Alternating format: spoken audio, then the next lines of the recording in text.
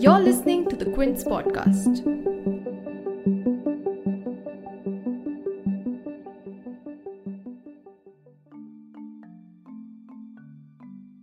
While most of India fixated on the Ram Mandir foundation laying ceremony in Uttar Pradesh on 5th August, in Kashmir it was a quiet day with a curfew and deserted streets. Last year on this day, Article 370 was revoked, stripping Jammu and Kashmir of its autonomy and bifurcating the erstwhile state into two union territories, Ladakh and Jammu and Kashmir. That decision was met by protests despite the security clampdown. Thousands of activists were picked up from their residences and detained over the next few days. Opposition leaders were also put under detention. And this year, there were heavy barricades all around Srinagar. Shops and other establishments remained shut amid a heavy deployment of security forces in anticipation of a Black Day protest. Due to this decision, for the first time after 70 years, all the 890 central laws and the Indian constitution became applicable in Kashmir. But did this ensure for Kashmiris to enjoy the same rights and privileges enjoyed by the rest of India in the past year? In a previous episode of this podcast, you heard voices from Kashmir talking about how their lives and livelihoods had been adversely impacted by this decision. And in this episode, we'll hear from policy, legal and human rights experts talk about if the government's moves were justified and in what ways it affected commerce, child rights and media in the valley.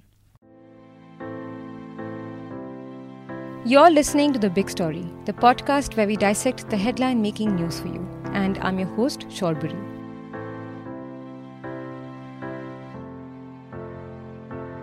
Was the government's unilateral decision to revoke Article 370 justified? Even 1 year after Article 370 was revoked, that debate continues to weigh the rights and wrongs of this move. Those against the move point at the ongoing human rights violation in the valley, but those in support of the move believe that Article 370 along with Article 35A was a quote-unquote license to oppress the SC/ST communities, women and partition refugees. They say that the socio-political conditions in Kashmir were no better under Article 370 in the past 7 decades. This is what Ratan Sharda, an author and TV panelist, has to say. See, the problem, it is said that there is a mental problem with somebody who does same thing again and again and expects a different result. For last 70 years, 370 has been played around as the ultimate solution to the problems of Jammu Kashmir. Jammu Kashmir was never normal since 1947 till date. There have been continuously historical violences, historical curfews, 6 years, 8 months of governors who under Congress and the opposition party alliances. So for to say that 70 years Kashmir was another one and the Swarga or the ultimate Jannat of India would be foolish because there were problems. To compare those 70 years of problem and say in 1 year they should be resolved is thinking of the impossible, which we didn't bother for 70 years. Since 1982 the new Citizenship Act came. There was trauma for SC/ST people who were not given the citizenship right, who could become a Safai Karmachari instead of doing PhD. We never thought about that. We never paid attention to the orphans of partition, lakhs of them, without land for 70 years under the guise of 370. When you have special law of 370 for Jammu Kashmir, because there's Muslim majority, you bow down to two-nation theory. That is my contention. Jammu Kashmir is not a fight for autonomy. It is not a fight for rights. It is a fight for jihad. It's a fight for Islamization of Jammu Kashmir running through Pakistan, through various agencies all these years. This started in 75, went on till now. So the people who thrown out on that pretext only, all the agitations are done on that pretext only. Yes, it's ideological and we have to fight this urge to take away Kashmir from India because Kashmir has 4,000 years of Hindu heritage which nobody talks about. But in terms of the immediate effects of the decision in the past 1 year, well, it's quite palpable. The day Article 370 was abrogated, Kashmir's media was among the first in the line of fire. And over the next few months, the communication blockade and the frequent suspension of internet made it very difficult for journalists to do their jobs. And now, even as 2G has been restored, there have been attempts to censor anything critical of the government, sometimes even arresting journalists under the dreaded UAPA and the PSA Acts. For instance, only a few months back in April 2020, 2 journalists, Masrat Zehra, a Srinagar-based independent photojournalist, and Gauhar Gilani, an author and journalist, were booked for quote-unquote glorifying terrorism. Kashmir Times editor Anuradha Bhasin, who was one of those who filed a writ petition demanding the lifting of the restrictions in Kashmir, talks about where Kashmir stands a year after Article 370 was revoked. Let me start from where we are a year ahead, as the country is celebrating, and as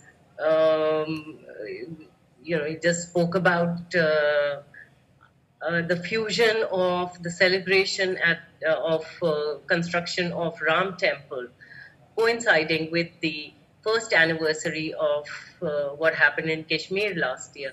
Where do we stand today? Kashmir, while rest of the India would be celebrating this move, or at least the government is celebrating, Kashmir is still under curfew. Jammu is under lockdown on the pretext of pandemic, even though the pandemic figures in Jammu are negligible as compared to the national average. So what has been really achieved? The stated goals of the government at that time were that this would end terrorism, this would bring equality, this would integrate people. Then why do we have to still keep the people locked up?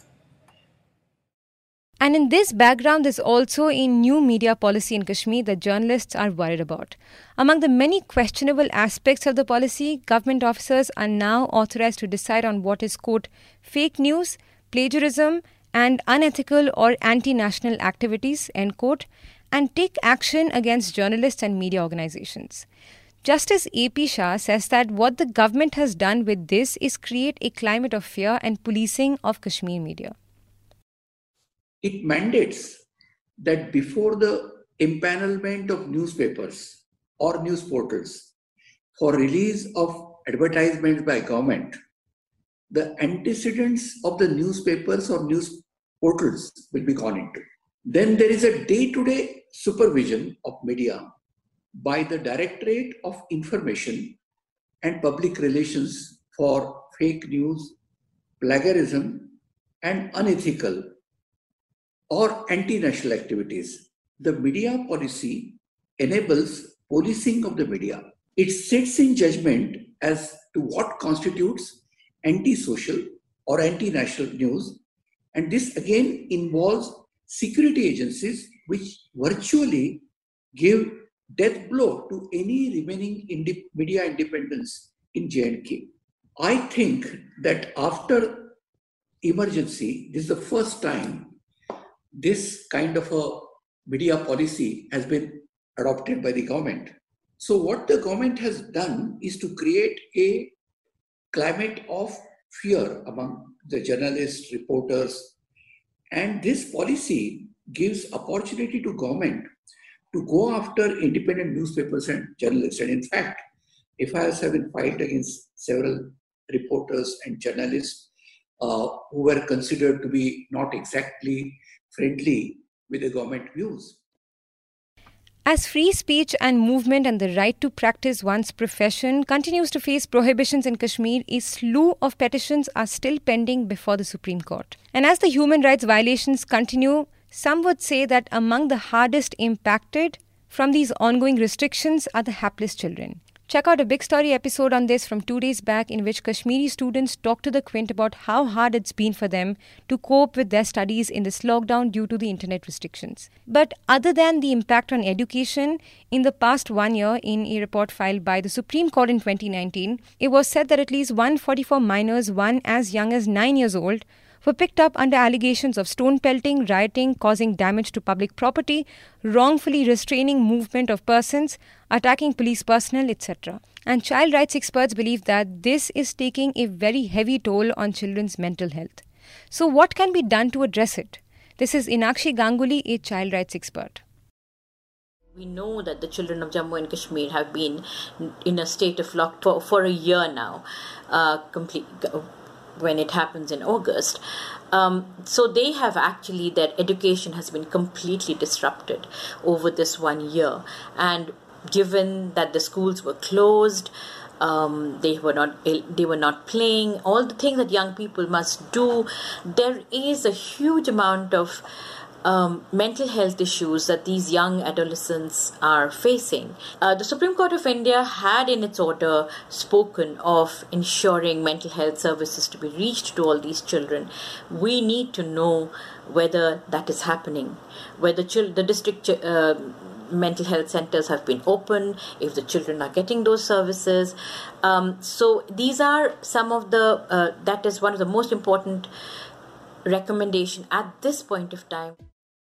Now moving on, as counter-insurgency measures have been given much more importance than human rights in Kashmir, decisions such as the continued suspension of 4G internet for quote-unquote security concerns and the restrictions on movements have pushed Kashmir's economy towards major losses.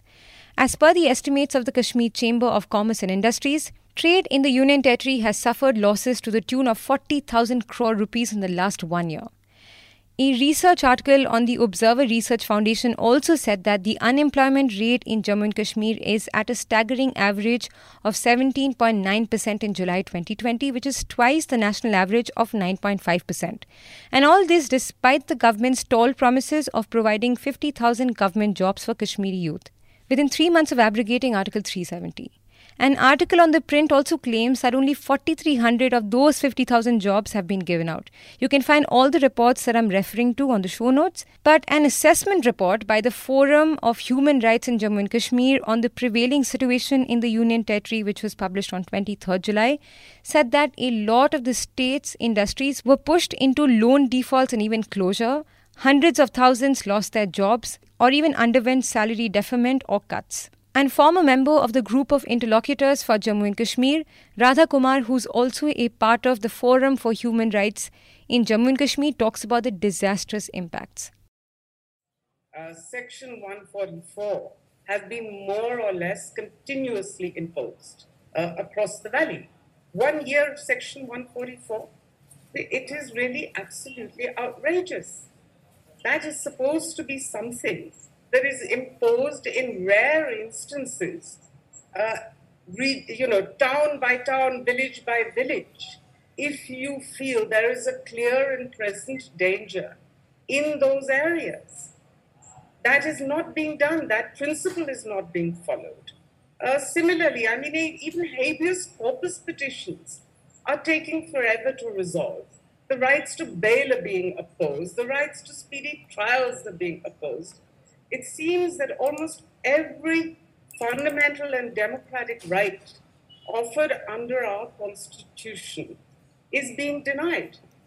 Look at the impact on the economy. Kashmir was one of our better performing states, according to the Planning Commission, the Niti Aayog as it is now called, just before this lockdown and arrests and changes were wrought on the state. Now look at its situation. Industry estimates that they have lost somewhere around 40,000 crores just in the valley alone. And Jammu, if you look at Jammu and the valley together, you can yourself imagine what the losses have been. Losses of jobs are already 500,000 in the valley. Again, we don't know what the figures for Jammu are. So across the board, we can say, we have seen a year of suffering. Now, with all this happening in the fore, came another controversial move by the government, and that's replacing Article 35A with a new Jammu and Kashmir domicile rule, and also ensuring the fast tracking of new domicile certificates. All this amid this raging pandemic. For long, the BJP-led government had vowed to strike down Article 35A that has defined who are Jammu and Kashmir's permanent residents, and the new domicile law has drawn a lot of suspicions regarding the centre's intention to shift Kashmir's demography. And Kapil Kak, a retired Air Vice Marshal, talks about this move. Work is in progress on domicile law. May I remind everyone that the Ladakhis are up in arms that there is no domicile law for Ladakh. Jammu is looking at a domicile law in opposition to their earlier stance that they were great advocates for removal of Article 370 and 35A. I will give you a statistic which will help you. Jammu applicants are 20,000 for domicile in the state of Jammu and Kashmir, in Jammu. There are only 5,000 applicants for Kashmir. Quite a few of them, hundreds of them, are people who have been from Kashmir earlier. On the issue of most important issue of delimitation. There is a unanimous decision of the Government of India that delimitation all over India will take place in 2026 on the basis of the census of 2021. Farooq Abdullah at that point of time had said we will go along with what has been decided by the government. I want to know from people who are more knowledgeable than me, why was the hurry to bring forward the delimitation to now and what? Please hear this, on 2011 census. I mean, this can only indicate that there are intentions which are not honorable. So this sums up a year in Kashmir since Article 370 was revoked, but how long before the promises of development get delivered? If you like listening to this episode, please subscribe to the Big Story playlist for episodic updates. They're live on Apple, Google Podcast, Spotify, JioSaavn, and most of the other popular podcast streaming platforms. For other podcasts, please log on to the Quint website and check out the podcast section. For any feedback, shoot an email to podcasts@thequint.com.